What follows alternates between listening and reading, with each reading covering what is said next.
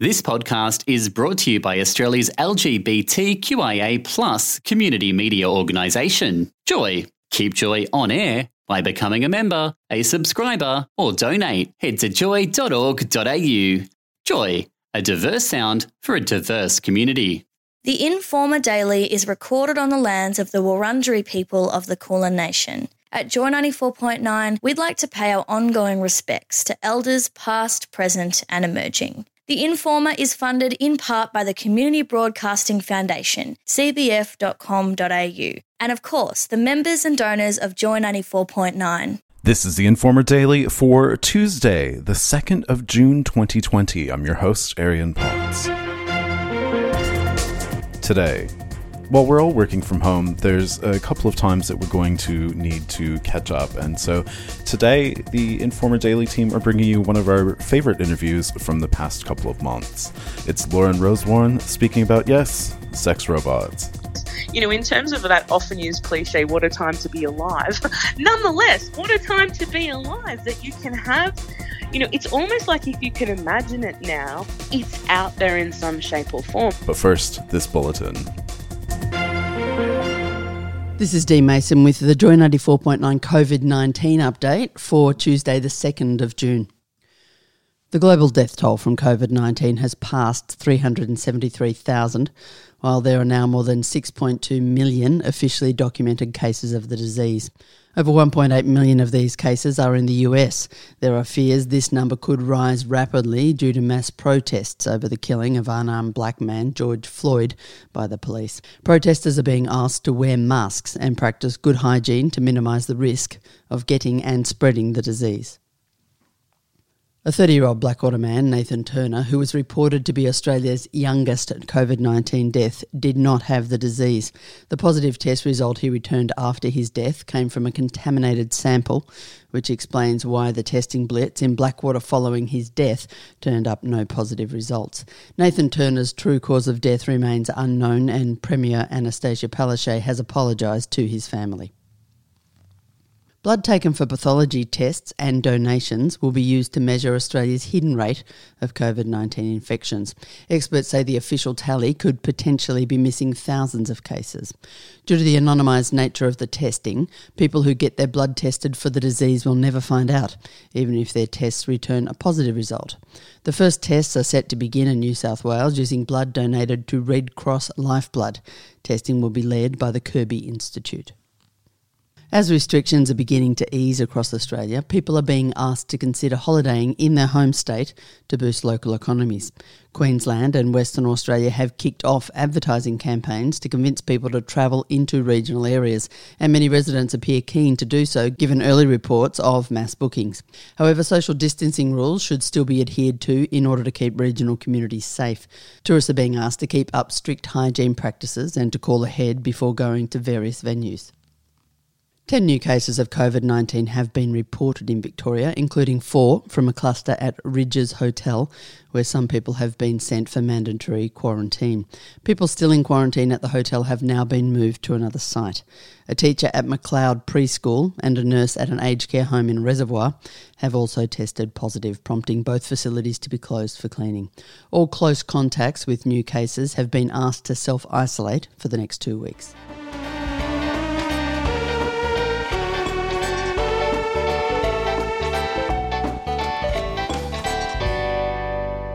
This is the Informer Daily on Joy 94.9 and across Australia on the Community Radio Network.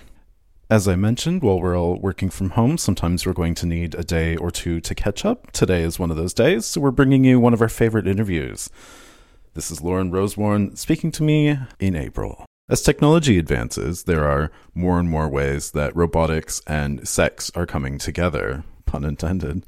I spoke with Dr. Lauren Rosewarne, who's a senior lecturer in political science at the University of Melbourne, about her interests in robotics, sexuality, and media. We start off by talking about her work.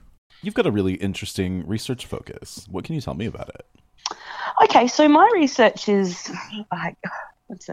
how do I how do I draw it all together in a sentence?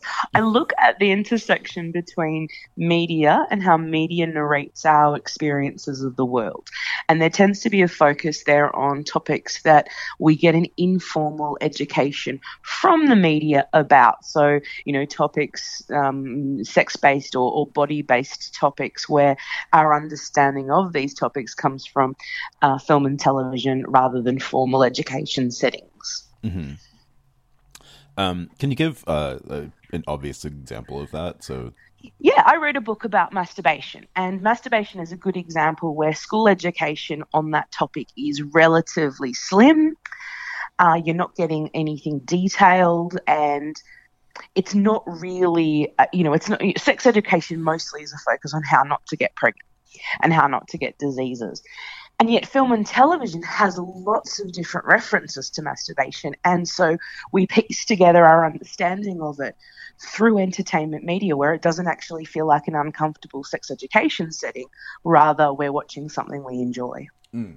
So where does your interest in robotics tie in with this? So last year I was thinking about, I'd read an article about robot brothels in Europe, and it was a particular article that was looking at Texas and Houston particularly, who had refused to allow a license for a robot brothel.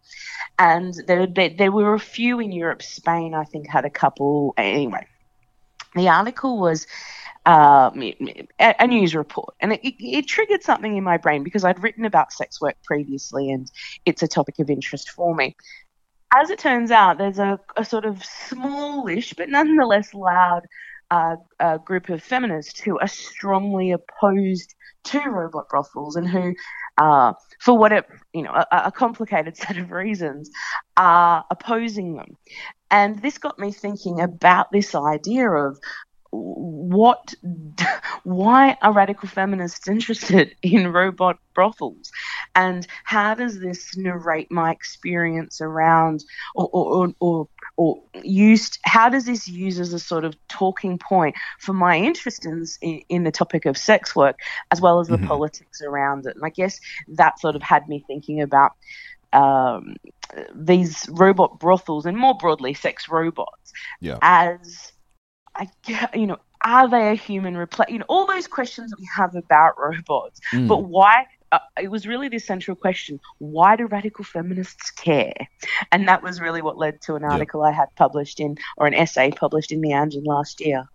If we go back to robot brothels, why was one denied in Houston? Population there was not willing. I mean, if you think about the landscape generally in the United States regarding sex work, it's pretty much just Nevada that's allowing any kind of brothels anyway. Most of the sex work that happens in the US is escorts, so-called escort work, which is not supposed to be paid sex but ends up being paid sex, and it's quite sort of underground-ish, which makes, I would argue, workers more vulnerable. So in this case, the argument was, well, there are no, it's not paid intercourse. But anyway, in the sort of civil ordinance rules, people in Houston were simply opposed to the idea of having a brothel in town, regardless of whether it's staffed by women or staffed by robots. What does the rise of sex robots mean for the LGBTIQA plus community?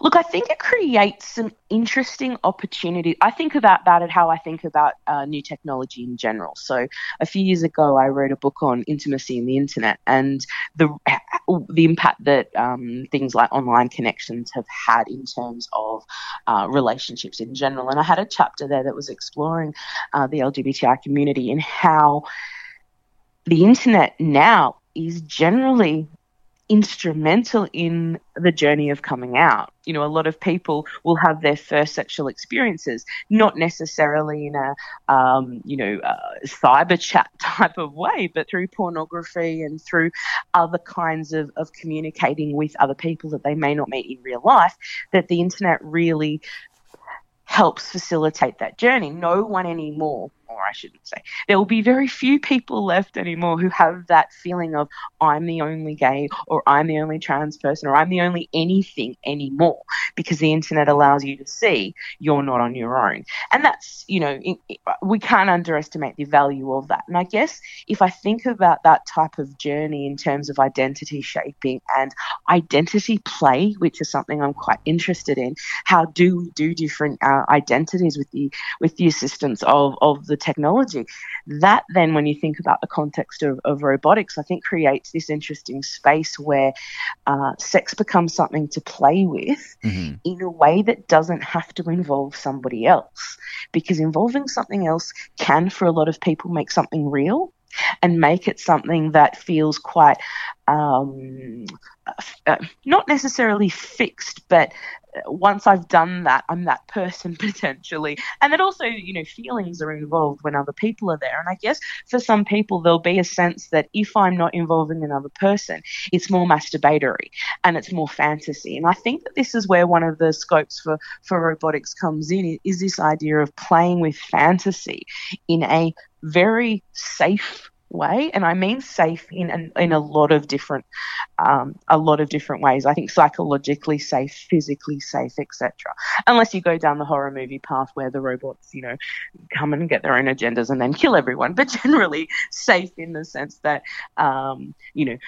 safe in the way that you don't have to negotiate boundaries in the same way that you do with another person. We'll have more with Dr. Lauren Rosewarne after this. This is the Informer Daily on Joy 94.9 and across Australia on the Community Radio Network. And to continue our interview with Dr. Lauren, I start by asking her about some of the implications for LGBTIQA plus people. What's the state of the technology now? Like, what's available on the market? Yeah, look, I mean, this is, I think, like everything, you have got an enormous spectrum of products and price points. So you've got, those very high tech, but we're talking in the tens of thousands of dollars, robots who are very human-like in a lot of respects, who respond to touch, who I think are kind of heated in a way that's sort of mimicking the feel of flesh, that they look more like a person than the old school blow-up dolls.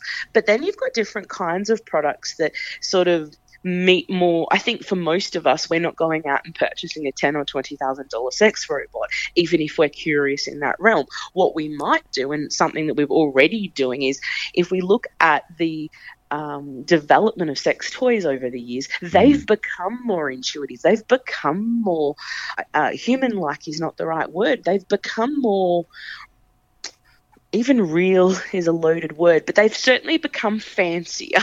And in that process of becoming fancier, the very fact, for example, if I've got an alien sex fantasy, for example, one of my very, very best sex toy I've ever come across is I always think of it. I haven't got one because it doesn't really play into any fantasy I've got, but I love the aesthetics of it. It's a dildo that releases eggs.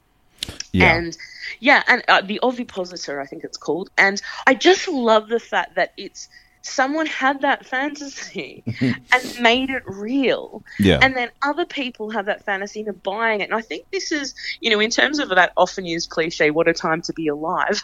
Nonetheless, what a time to be alive that you can have, it's almost like if you can imagine it now, it's out there in some shape or form. And I think that's very exciting in terms of sexuality for a lot of people, because I think we still have quite linear and almost binary understandings of sex, in the sense that, that it's involving another person and that other person has to be, into the same kinks that you are. When in fact, I mean, robots allow you, sex toys more broadly allow you to experience sexuality separately from partnered relationships. And I think this sort of then goes back to some research I did a few years ago about the different ways that we each engage with our own sexual perversions. And very few people live it in its entirety. Their life is not structured around one fantasy. We tend to do it in pockets of our identity. And I think this is one of the sort of scopes for robots and fancy sex toys, is doing your fantasy and also having relationships with flesh and blood people and also doing other sexual things in a kind of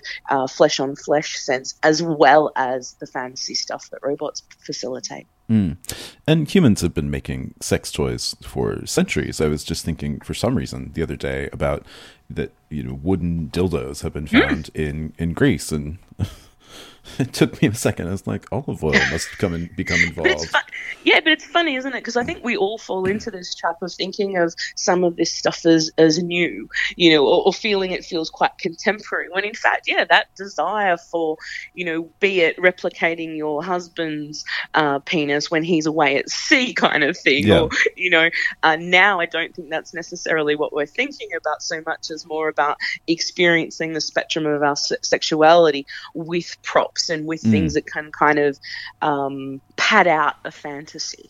And I think it's also medicine has brought some sex toys, and the one I'm really thinking about is the vibrator, which was used for hysterical women for them to stop being hysterical.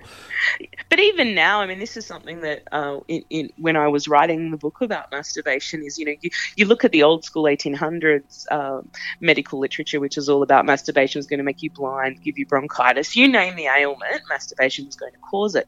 Whereas now we look at the capacity for how do humans benefit from orgasms that they can control?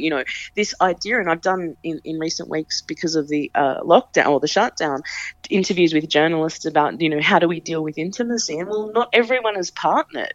That doesn't mean intimacy is not something you can experience on your own. This idea that relying on someone else all the time, that interesting capacity for once you are able to take matters into your own hands, but also what good comes of that.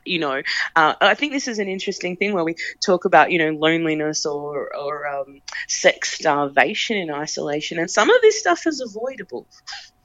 Yeah. And I'm also thinking that it can be really handy for people who maybe aren't partnered, maybe it's useful for people who are not partnered and maybe have a low sex drive, or asexual, aromantic, that when they have that desire, they can do that in a safe way without having to necessarily start a relationship with expectations or something.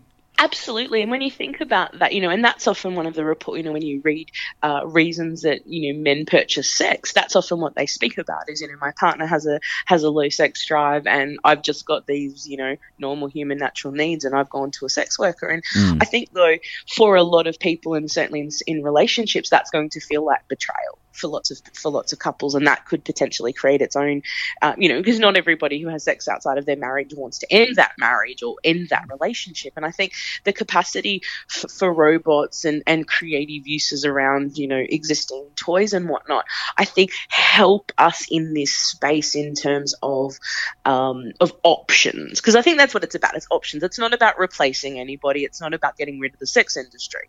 It's about creating yet another set of tools in our toolkit of surviving life and having fulfilling lives and fulfilling sex lives as well. Where do you see the future going for this?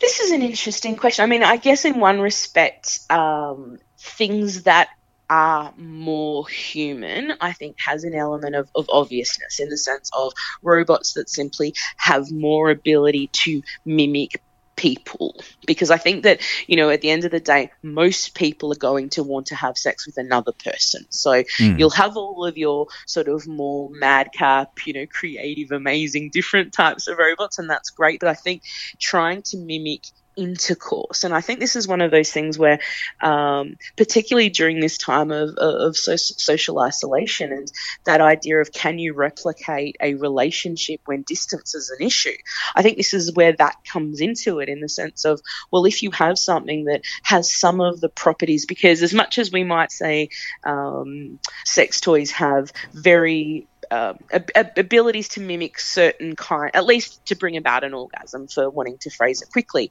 We can't replicate certain things like touch and being touched by another person. The technology isn't great in that space yet. And I think that's one of those things that technology will probably move towards, is how do we mimic that? Because there's things like, being comforted and being held by another person, that at the moment robots aren't actually in any meaningful way filling that gap. How could that gap be filled? How could that sensation be purchased? And I think that's an interesting scope for future development there.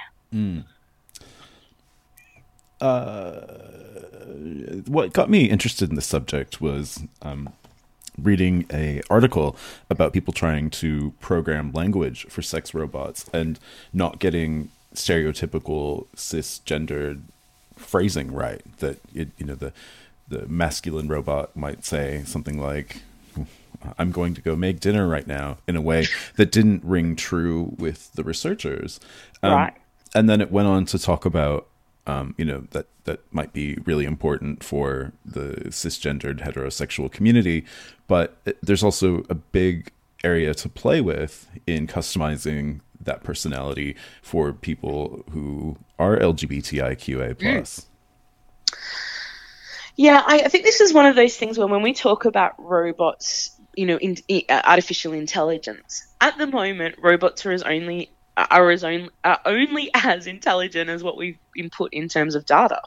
So that idea of, of course they're going to have some shortcomings in terms of feeling real because of things such as, odd phrasings and cultural insensitivities and whatnot. And I think this is one of those things where when we get to more mimicking a human-like experience happen, if you're purchasing a massively, hugely expensive robot, you're going to want it to perform pretty well, and you're not going to want a sexual interaction being ruined by someone saying something stupid that's a turn off for you. And for me, for example, as someone who's really into words, that would really be important for me. So imagining spending time doing that, what are the words that work for you? What are the absolute never say words? Yep. For me, I don't want to hear anyone say panties, for example.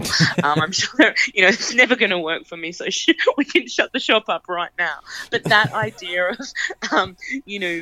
spending time doing that, I imagine that this is probably one of those things that if you are investing to that extent, spending time doing that would be really important. And I mean, there's already huge levels of customization. If you're willing to, buy one of those $10,000 up sex robots, you are customizing anyway in terms of aesthetics. You can pick the, color of the pubic hair, pick innie or outie nipples, all of these things that you can do.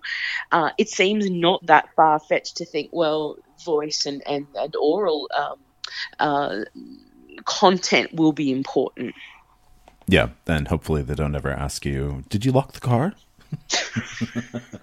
Did you turn on the smoke detector or the alarm? Yeah, all these, no.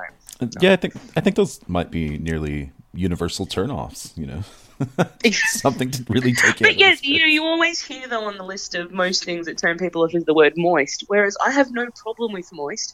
I think it's because I bake, and if you're a baker, you want your cake to be moist, so it's not a cringe word for me in the way panties most definitely is a cringe word. I don't get the problem with moist. I never have, but and there's not a good word to replace it in English anyway. There really isn't. It's one of those, because all of the ones that we could come up with are actually much more horrible. Like soggy, for example, straight away no one wants that. There's no place for that.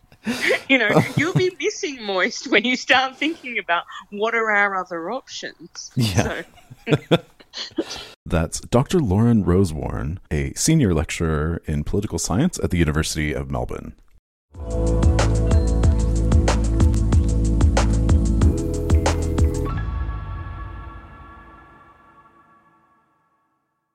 That's almost it for us today. We're going to be talking about what's going on in the United States and connections to Australia tomorrow on the Informer Daily, so make sure and tune in.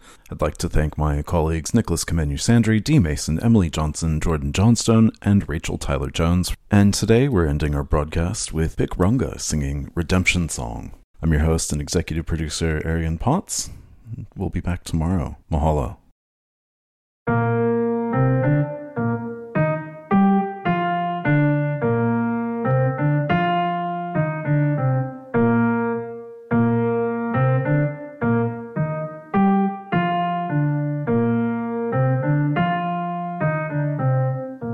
Old pirates, yes, they rob I. Sold I to the merchant ships. Minutes after they took I from the bottomless pit. But my hand was made strong by the hand of the Almighty. We forward in this generation triumphantly. Won't you help to sing these songs of freedom? 'Cause all I ever had, redemption song, redemption song. Emancipate yourselves from mental slavery. None but ourselves can free our minds. Have no fear for atomic energy, 'cause none of them can stop the times. How long shall they kill our prophets while we stand aside and look? Yes, some say it's just a part of it. We've got to fulfill the book. Won't you help to sing these songs of freedom? 'Cause all I ever had, redemption song, redemption song. All I ever had,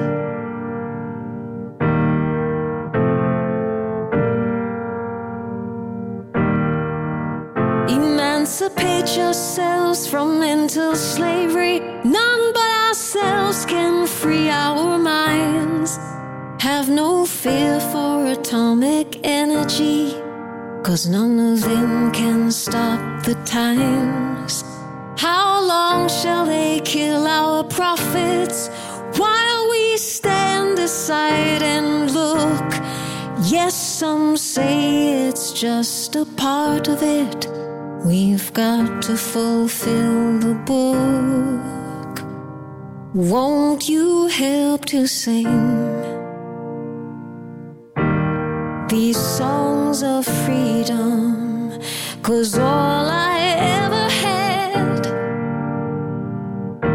Thanks for listening to another Joy podcast brought to you by Australia's LGBTQIA+ community media organisation, Joy. Help us keep Joy on air. Head to joy.org.au.